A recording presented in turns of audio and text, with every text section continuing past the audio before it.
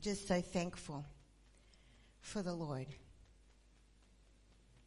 I'm thankful that I have been privileged to grow up in his house and to know who he is. Hallelujah. Hallelujah. This evening I'm going to read from 3 scriptures as my opening scripture, and they'll be on the wall, so there's no need to turn to, but if you'd like to, the first scripture is found in Genesis chapter 2 and verse 7.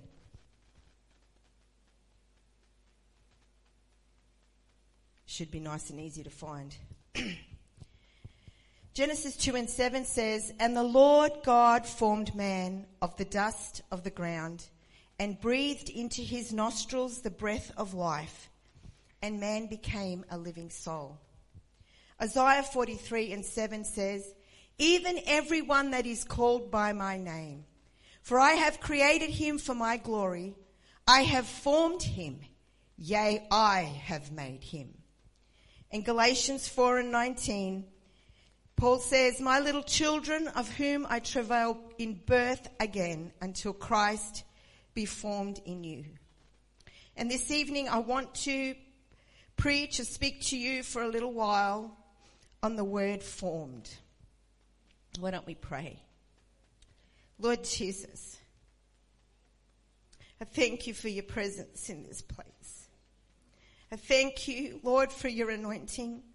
And I ask, oh God, that your people would hear your voice this evening.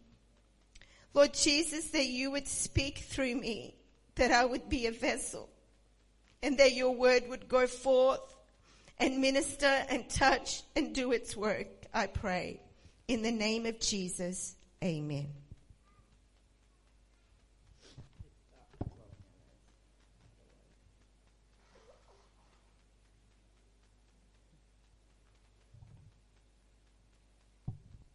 The word formed describes a creative process. So it's not surprising that it's first mentioned in the book of Genesis as part of the creation narrative. However, before something can be formed or made into a specific shape, there needs to be something to work with. For example, before a potter can make a piece of pottery on his wheel, he needs a block of clay to work with. The book of Genesis begins with an emphatic statement. Genesis 1 and 1 tells us, "In the beginning, God created the heaven and the earth." God was in the beginning, and he is the origin of all that is, all that we see and don't see. He created it all. The definition of the word create, as stated in the Oxford Dictionary, is to bring something into existence, or to cause something to happen as a result of one's actions. When looking at the Hebrew word used in this passage for the word create, it deepens the meaning for us by adding the word new. When God creates, he creates something new. He gives being or existence to something that has never existed before. In the beginning, God created something new, something that did not exist before. He caused the existence of heaven and earth and everything that they consist of. Colossians 1:16-17 tells us, "For by him were all things created that are in heaven and that are in earth, visible and invisible, whether they be thrones or dominions or principalities or powers, all things were created by him and for him, and he is before all things, and by him all things consist." God is a spirit, and he moved upon the dark, formless vastness of watery nothingness and caused things to appear. When God spoke, "Let there be," he created something new and brought something into existence from nothing. For example, on the first day, God spoke the words, "Let there be light," into the dark, formless vastness of nothing, and light appeared. God speaks new things as God speaks new things into existence, he now has things there that weren't there before. He can put those things together and cause something different to exist. In these instances, we find that the word made is used. In Genesis 1 and 7, and God made the firmament and divided the waters which were under the firmament from the waters which were above the firmament, and it was so. And then in Genesis 1:16, and God made two great lights, the greater light to rule the day and the lesser light to rule the night. He made the stars also. The Hebrew word translated into made is asar, and it's defined to work on or make out of already existing materials. This coincides with the English meaning of the word made, to use materials at hand, put them together and cause something different to exist. And so in Genesis 1 and 7 and 1 and 16, we see that God worked on existing materials to create something completely new and different. By separating what seems to be existing waters and vapors, he made the sky. And by taking elements that he had created prior to the fourth day, God put together hydrogen and helium and made a sun. And he put together the right amount of oxygen and silicon and magnesium and iron and calcium and aluminium and a small amount of titanium and uranium and thorium and potassium and hydrogen, and he made the moon. That's as science as I get tonight. God created the stars. He spoke them into existence. Let there be lights in the firmament. But he made the two greater lights, and he set them in the firmament of heaven to give light upon the earth. When it came to animal life, God commanded the waters to bring forth life. God used the water to bring forth marine animals and birds. And through this process, these animals are being created as hundreds of different species that never existed before they were brought into existence. And the process for the land animals is a little different. God speaks to the earth to bring them forth, and he uses the earth to make these creatures. But in Genesis 2 and 19, we see that God forms them. He gives them specific shapes. This is perhaps due to the material that he used to bring them into being. Which brings us to the word formed. And on a basic level, to be formed is to be made into a specific shape or form.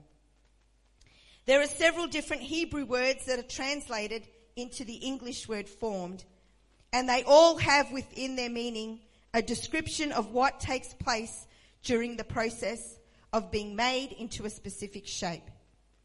They make the definitions make reference to clay in the potter's hands. And the ideas are of pressure being applied with words like pressed, pinched, twisted, and squeezed into a mold. In Genesis 1:26, God declares his intention and design for his next creation, man. And God said, let us make man in our image and our likeness, and let him have dominion over the fish of the sea and the fowl of the air, and over the cattle, over all of the earth, and over every creeping thing that creepeth upon the earth. And in verse 27 he says, so God created man in his own image. In the image of God created he him, male and female created he them. With the material he had already created, God intended to put something together and cause something new and magnificent to exist. This creature would not be physically linked with materials from which it was made, as the fish were with the sea and the animals with the earth. Man would be directly linked to God as God's image creature. He who was uncreated would be reflected and represented in man. Man would bear his image, male and female. They would resemble God in their mannerisms and characteristics. And as the image of God in the earth, they would be suitable companionship for God, and he would give them dominion and authority in the earth. And so with his intention laid out, God set to work. Genesis 2 and 7, and the Lord God formed man of the dust of the ground and breathed into his nostrils the breath of life, and man became a living soul. Man did not just appear, as the other created things did when God declared, "Let there be." Neither was anything commanded to bring them forth. God formed them. In order to be formed, the material being used must be malleable. It is either naturally malleable like clay, or treated with heat to make it so, like iron. He took of the dust of the ground and specifically fashioned the frame and framed this creature. Deliberately and intricately applying pressure and pinching and squeezing that which was malleable into a desired image that would be his representative in the earth. Satisfied with his design, God breathed life into his nostrils, filling this vessel with his breath, and man became a living soul. In the beginning, God formed man. He gave him a visible shape, and he designed him in his image and likeness, and made him a living soul. However, with the introduction of sin and death, the characteristics and mannerisms that God placed in sinless humanity became corrupted and no longer resembled God. Man spiritually died and no longer had the same access to God as they had in the beginning. God's holiness forced him to withdraw from sinful man. Man would no longer enjoy the same level of intimacy with which he was created to have with God. Nevertheless, God's desire to see himself reflected in his image creature meant that he continually reached for individuals. Throughout the Bible, God made himself known to man and came as close as his holiness would allow him to. And he would reveal himself to those that would humble themselves in repentance, obey God's voice, and acknowledge him as their God. From Abraham, he raised up a people, and he formed them into a nation. He called men to lead them, men that would stand in the gap that sin had produced, to be his voice to his people, to teach them his ways, that they may imitate the righteousness and holiness of their God upon the earth. Israel was chosen to be God's representatives on earth. He desired to make himself known to them with miracles, signs, and wonders, delivering them from slavery and giving them his laws for governance and laws for worshipping.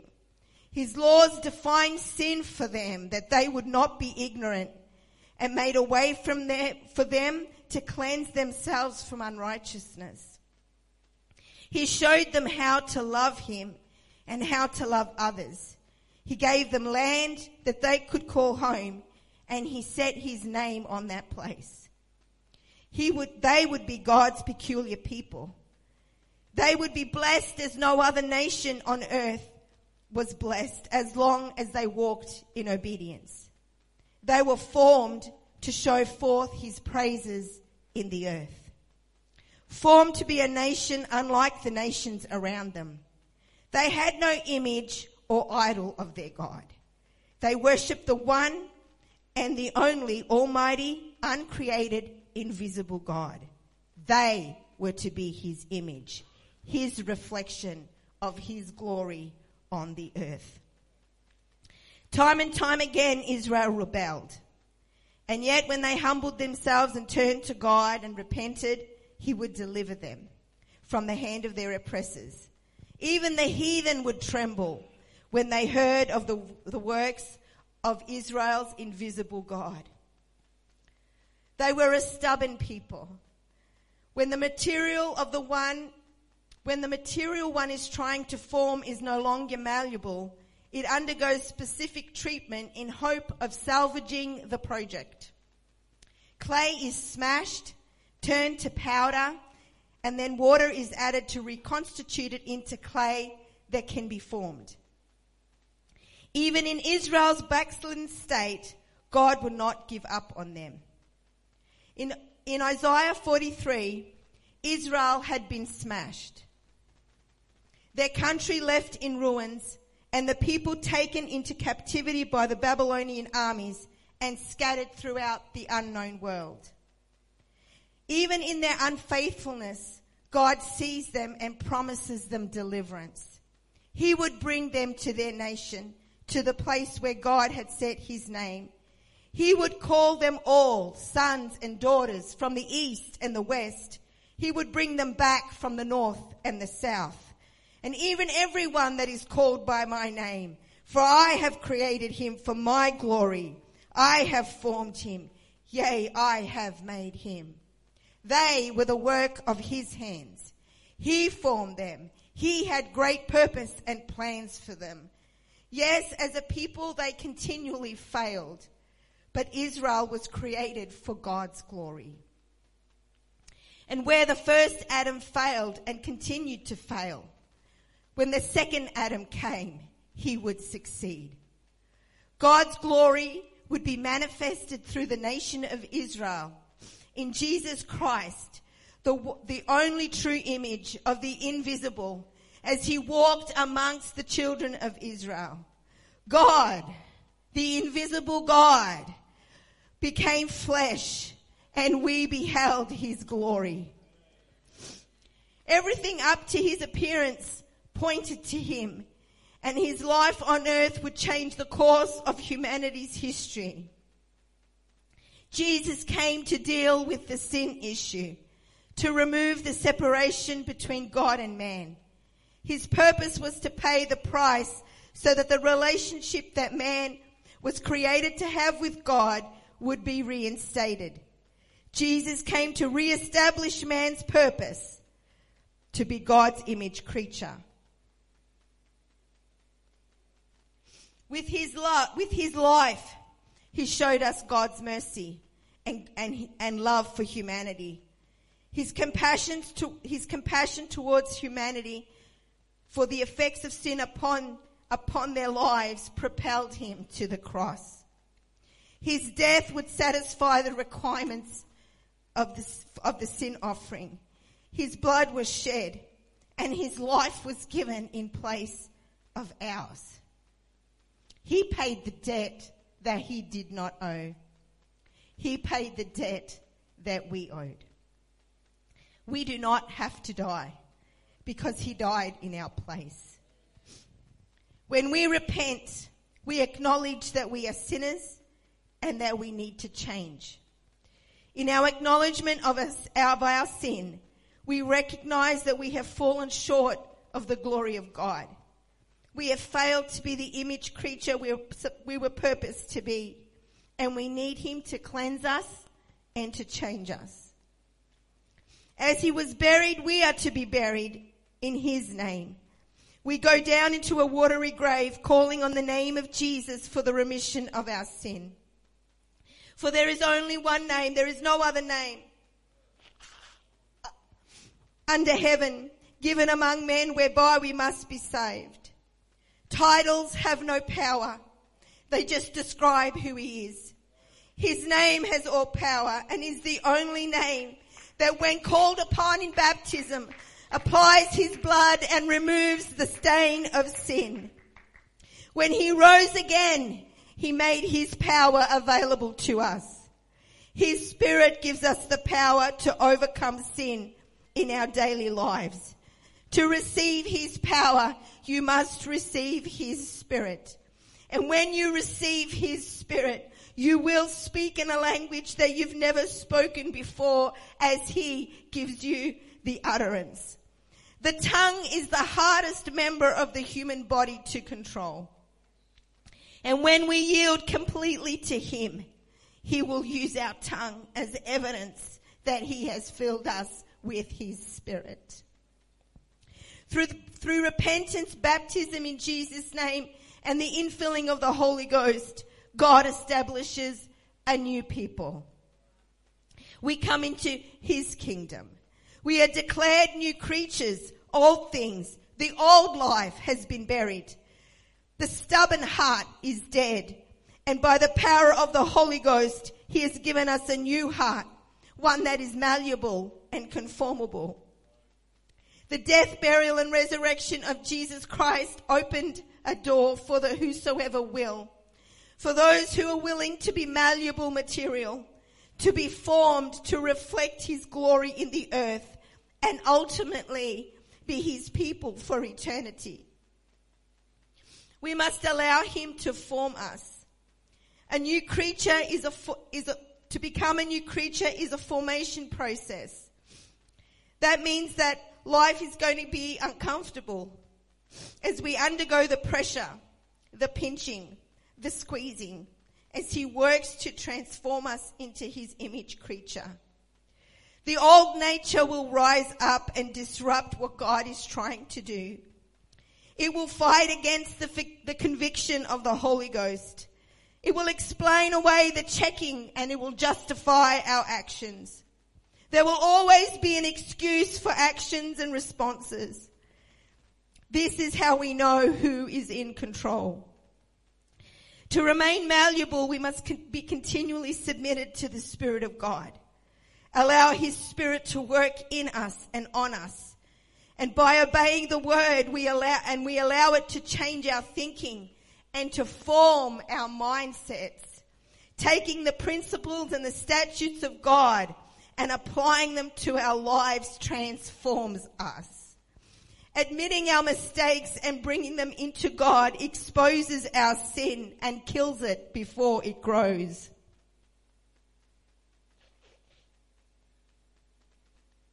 When we do this, we're making us material that God can work with. The Apostle Paul began the church in Galatia. He writes to them because he hears that they are struggling to maintain the gospel that he delivered unto them. Certain Jews that opposed Paul had come into the church to discredit Paul's ministry and impose Jewish thinking and requirements such as circumcision on the church and make it necessary for salvation. Paul is amazed that they're so quickly deceived into thinking that he had not given them everything they needed for salvation and a new life in Christ. Paul is grieved when he writes in Galatians 4:19, "My little children, of whom I travail in birth again until Christ be formed in you." Their deception was possible because the formation process had been stalled. It was evident that it needed to be begun again. Something else was influencing and forming them into something other than Christ. Paul's letter is an urgent response for the church of Galatia to see their error and expose the false teaching that would jeopardize their salvation. God's desire is reflected in Paul's desire to see Christ formed in us. It was the desire from the beginning that man would be God's creature, image creature, formed in his image and in his likeness. Yes, God formed a body with intricate systems and workings. And yes, the human body glorifies God in its complexities. But that is not what God desired to be reflected in. God desires for the inward man, the part of us that is eternal, to be formed into his image, the image of the man Christ Jesus. Perfect and sinless, Jesus showed us what God desires to see in us. And he gave us the power to become the sons of God. The opportunity has been made available to all. And when we have applied the water and the Spirit to our lives, the formation process begins. Malleable clay is soft and squishy, and it requires water to keep it continually workable.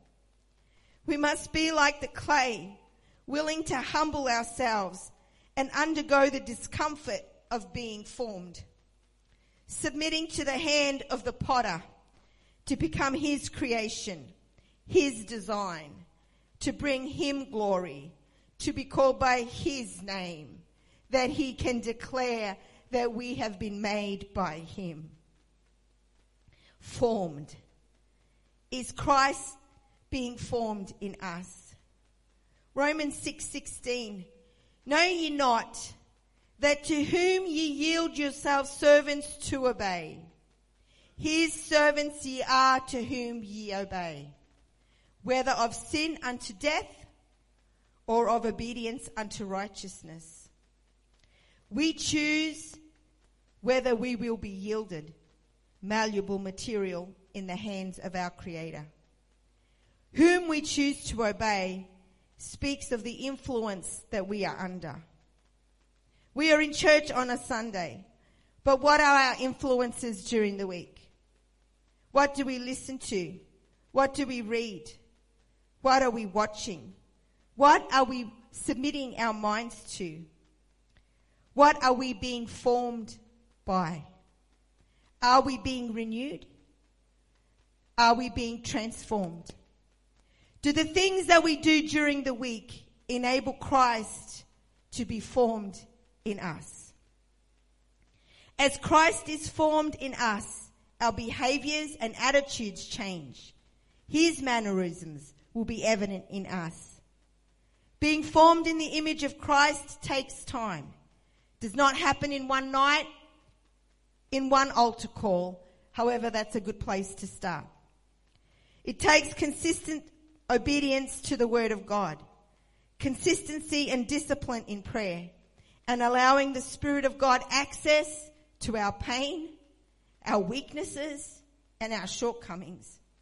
Allowing the potter to smooth, pinch, squeeze at those things to smooth them out. It is a daily exercise in yielding to righteousness and denying our flesh of its carnal tendencies. When Christ is formed in us, his likeness will become evident in our lives. Our relationships will be better because there will be an extension of God's love through us for our friends and our families. Those who are closest to us will benefit the most from the fruit we produce because Christ is formed in us.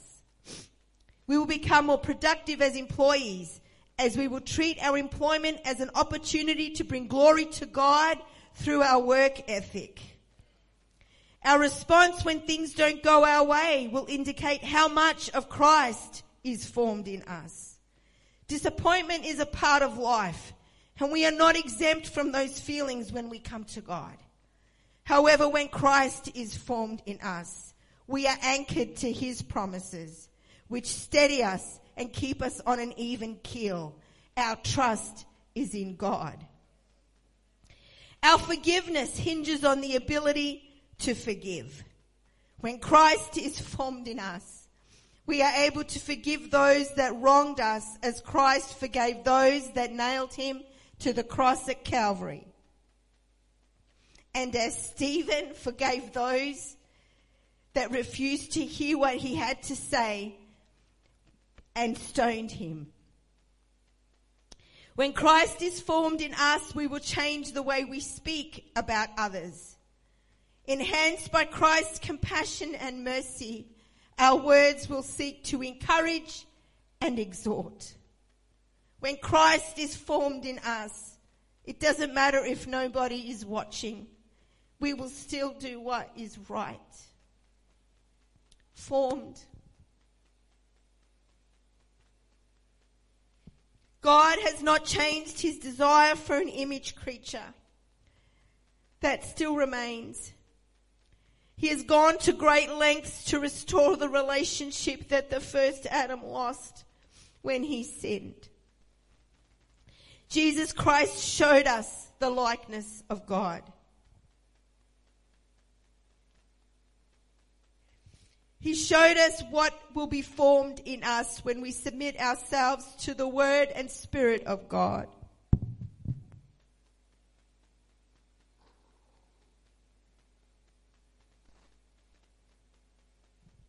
He opened the door that we may be saved, that we may become the people called by his name. Repentance, baptism in Jesus' name, and be filled with the Spirit of God are the keys to the kingdom. Kingdom living requires a relationship with the King. It requires a process of being formed, that the image and likeness of God would be seen in us, that Jesus would recognize us as his children and call us by his name. If I could have a musician, please. Why don't we stand this evening? We are to become a new creature. A creature that has put on the persona of Christ and is allowing a work of transformation to take place, that we would bring God glory. Formed. He has invited us this evening to step up onto the potter's wheel. He has found you. He has cleansed you. And if you haven't been baptized in Jesus' name this evening, he wants to cleanse you. He wants to fill you with his Spirit. He desires to continually fill us with his Spirit. And as the potter and the clay depend on the water continually being applied to obtain the desired shape of the intended vessel, the Spirit is essential to keep us malleable and in the formation process. When we allow his Spirit access to our heart, it makes us workable. Repentance will ensure that we are free from any sin that would hinder the process of Christ being formed in us. The process is not comfortable, but the end product is the likeness and image of God. And when he shall appear, we shall be like him, and we shall see him as he is. This evening I want to invite you to be formed, to begin the journey of being what God wants you to be, to take advantage of what he paid the price for. And if you've taken advantage of him, he wants to continue to work. The work is not finished. We will be continually worked on until he comes. There will always be something that we need to give over to him that he can smooth out, that he can twist into the right shape. I want to invite you this evening. Jesus is coming soon. The time is short. And he desires to be formed in you and I. Why don't you come this evening?